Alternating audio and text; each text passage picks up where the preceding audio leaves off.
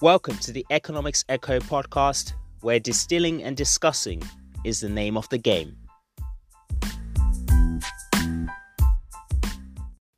For years, economists, central banks, and others thought they understood inflation and how to keep it steady. But for the past 10 years or so, inflation just hasn't played by the rules. Despite high employment levels pre-pandemic in economies like the US, which usually causes inflation to rise, it has been mysteriously low across much of the world, and central banks unable to revive it. And this issue is so vital today as the world faces so much economic uncertainty, making it more important than ever to solve the great inflation mystery and repair the global economy. First things first though, a short introduction into inflation. So, inflation is one of the most important concepts in economics, and luckily for us, it's also one of the simplest. Basically, it's the average rate that prices are rising. So when you have a rise or increase in the general price level, that leads to a fall in the purchasing power of money. You may have heard the phrase, too much money chasing too few goods, which is another way of explaining inflation. So inflation can help economists to explain why a Big Mac, for example, cost less than $3 20 years ago, but it's nearer $6 today. And believe it or not, inflation is actually healthy for an economy. But when inflation is high, volatile, and unexpected, it can do a lot of damage to the way a capitalist system is run. It can make planning very difficult. It can make borrowing and lending money very difficult because you just don't know how much you're going to get in return. So let's look at how this thing is actually measured. Inflation. The rate of inflation is measured by the annual percentage change in consumer prices. The British government in the UK, of course, has set an inflation target of 2%. That's actually a well-publicized target. It's the same in the Bank of Japan, the European Central Bank in the Eurozone, the United States. I think most central banks like that optimal 2% inflation target. And they use the Consumer Price Index, or CPI. So in the UK, it is the job of the Bank of England to set interest rates so that aggregate demand is controlled and inflation pressures are subdued and the target is reached. Now, the bank, which is the central bank, is independent of the government with control of interest rates, and it is free from political intervention. The bank is also concerned to avoid price deflation. Please note, though, that falling inflation does not mean falling prices. So, for example, in 2009, there was a drop in inflation from 5% down to 1% over the course of the year. Now, inflation was falling, yes, but the rate remained positive, meaning that prices were rising, but just at a slower rate. So, a slowdown in inflation is not the same as deflation. For this to happen, the annual rate of price inflation would have to be negative. How is the rate of inflation calculated, you ask? Well, the cost of living is a measure of changes in the average cost of buying a basket of different goods and services for a typical household. So again, in the UK, the main measure of inflation is the Consumer Price Index, or CPI. However, CPI is not perfect. It does have limitations as a measure of inflation. So, few households are average. Let's be clear about that. The published figure for inflation is rarely the actual rate of inflation experienced by different people for a number of reasons. One being the CPI, Consumer Price Index, is not fully representative. It will be inaccurate for the non-typical household. For example, 14% of the CPI index is devoted to motoring costs. Now, that's not really applicable for households that do not own cars, who are not car owners. Number two, spending patterns. Single people have different spending patterns from households that have one or more children. Three, the changing quality of goods and services. Although the price of a good or service may rise, this may also be accompanied by improvements in quality and performance of the product. So CPI doesn't really take that into account. Number four, new products. The CPI is slow to actually respond to new products or services that enter the market. The CPI basket is changed each year, but only a few times new products and goods fall out and come in every single year. Now, I talk about the great inflation mystery. And to understand this concept, you really have to rewind back in time to 1958, where there's a man by the name of A.W. Phillips, a former prisoner of war during World War II, where he famously created secret radios and tea heaters. But in 58, Phillips observed that wages for British workers tended to move up faster when employment was high. And he plotted this relationship between salary rates of change and employment levels on a graph to produce what is now known as the Phillips curve. The Phillips curve was used by central banks to help predict inflation. And pretty much what it showed was that as lots of people on work and wages were rising, it tended to lead to price increases. So pretty much when wages rise for workers, that pushes up costs for companies. And one way to offset that cost was to pass it over to consumers in the form of higher prices. And companies felt confident doing this because the economy was presumably doing well.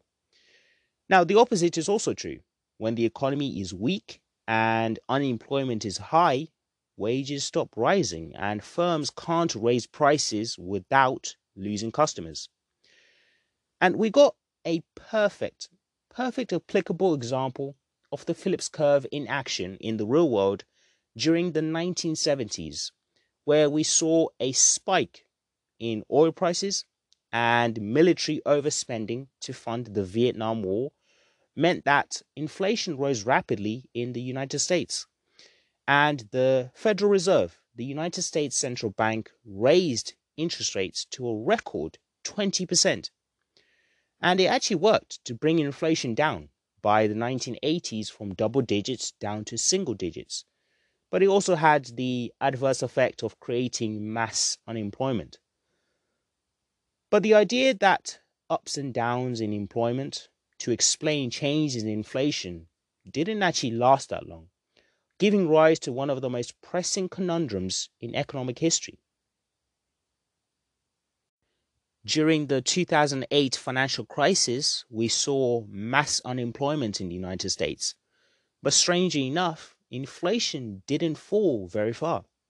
As the economy recovered and unemployment reached a 50-year low in the US in 2019, inflation again remained stubbornly low, baffling economists and politicians alike.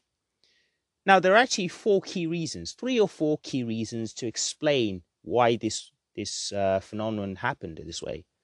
One is that central banks have actually kept inflation low for so long that people no longer expect inflation to rise, even in a jobs boom like we saw pre-pandemic. Another reason is globalization. This has helped to keep prices down through companies taking advantage of lower labor costs, and that has led to an influx of cheap imports from emerging markets like China. And then three, technology. As machines continue to advance through AI and robotics, etc., they're a lot more productive and, not to mention, cheaper. And then finally, demographics. They play a huge part in this as well, through aging population dynamics, particularly in advanced economies like Japan or Italy. this lowers prices because increases in the dependent portion of the population, i.e., the elderly, that reduces the percentage of the working age population, and thus employment levels in the economy um, depress inflation, as the Phillips curve tells us. Now, let's look at the relationship between COVID-19, the pandemic, and inflation itself. So, fast forward to today, before inflation had the chance, the opportunity to properly correct itself, whack, the pandemic hit. But now, economists are saying an unexpected outcome of the disruption caused by the pandemic might actually help raise inflation and get it back on track. And they give a few reasons for this. One being the unprecedented action or coordination and cooperation between central banks and governments. I say unprecedented because, during the 2008 global financial crisis, let's be honest, it was central banks who were literally carrying the global economy on its back. Whether it was the Federal Reserve, the Bank of England, the European Central Bank, or the Bank of Japan, they were doing their bit, but, governments weren't pulling their weight. But today, as central banks are printing billions through quantitative and bond buying QE programs, yet again, governments have actually pulled their weight a little bit. They've offered similar sized relief packages, ensuring that people are still able to sustain themselves and ultimately spend. And governments can do this in the knowledge that if they borrow and spend, they won't put upward pressure on interest rates because central banks will stop that from happening. Then that should be a powerful stimulant to the economy. And this cooperation could not only be good enough to pick inflation off the floor, it could also help repair the global economy altogether. Another reason given is pent-up demand. As governments have effectively shut down economies across the world through lockdown restrictions in order to fight coronavirus, all of our normal daily activities and spending habits that we normally all enjoy have been disturbed, from window shopping, going to the cinema, theatre, concerts, sporting events, going on holiday, etc. And because of this, household savings rates have actually shot up exponentially to levels we just haven't seen before. Now, the challenge for governments is firstly reopening economies, of course, in conjunction with the vaccines, and then unlocking the billions, literally billions of savings ready for spending in the economy. And then finally, a movement away from globalization once coronavirus is behind us. So it's no secret that the pandemic has disrupted the movement of goods, people, and capital all around the world. And that interdependentness may actually gradually fade away as nations become more wary of each other. Just think about it. Borders all around the world have been pretty much closed or restricted for the best part of a year. And it will take a while to kind of return back to the, pre-pandemic normal levels that we all used to see and love. And one consequence of that, as some are predicting, is that we are inevitably going to see more trade and technological wars going on, and they will become more apparent in the global economy. And you can clearly see this sentiment really feeding into the financial markets in how jittery they feel, because they seem to think so that we will see a huge uptick in inflation, probably this year, perhaps next year. When you put all of the above reasons that I just mentioned above together. I mean, did you see the massive sell-offs in global stock markets last week? I think it was like Wednesday, Thursday, and Friday, from Asia all the way to North America. And interest rates on government bond yields spiking, spooking central banks all around the world. Okay, to conclude, what do I think? Listen, I mentioned at the beginning of this episode that inflation is an important yet simple concept of economics. But over the last 10, 15 years, it has undoubtedly become more and more complex.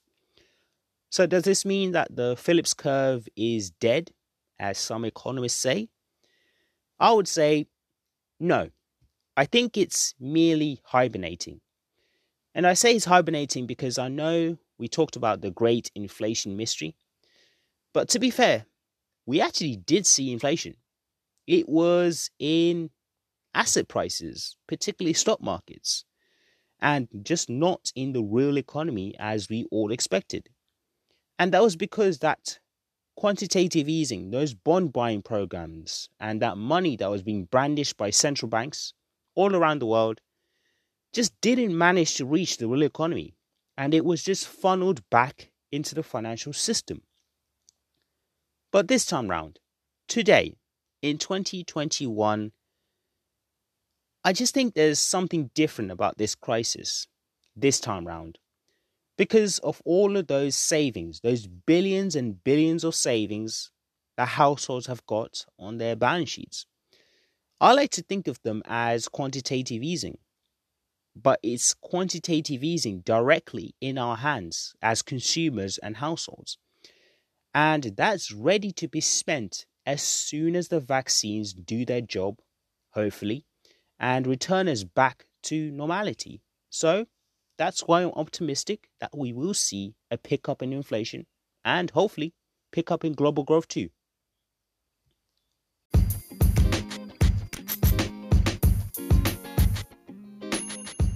Well, that has been it for episode 33 of the Economics Echo podcast. Be sure to subscribe from your favorite podcast provider and join us next week for a brand new episode analyzing the Budget 2021 delivered by Chancellor Rishi Sunak of the UK. And I'm excited for this one because I've got a couple of guests coming on. There's one business which is directly impacted by some of the changes that we saw from the budget. So it'll be interesting to hear their perspective on it, how it impacts their trading operations. And then we have another, private individual, a full-time worker. So I'm interested to hear their perspective on the tax and spending changes for them as an individual. So a business and a private person, it should be a good episode, tackling the budget point by point and seeing, objectively where we can give praise and where we can kind of criticize. So that should be exciting. Hopefully you can join us for then. But until then, this is the Economics Echo podcast. Peace.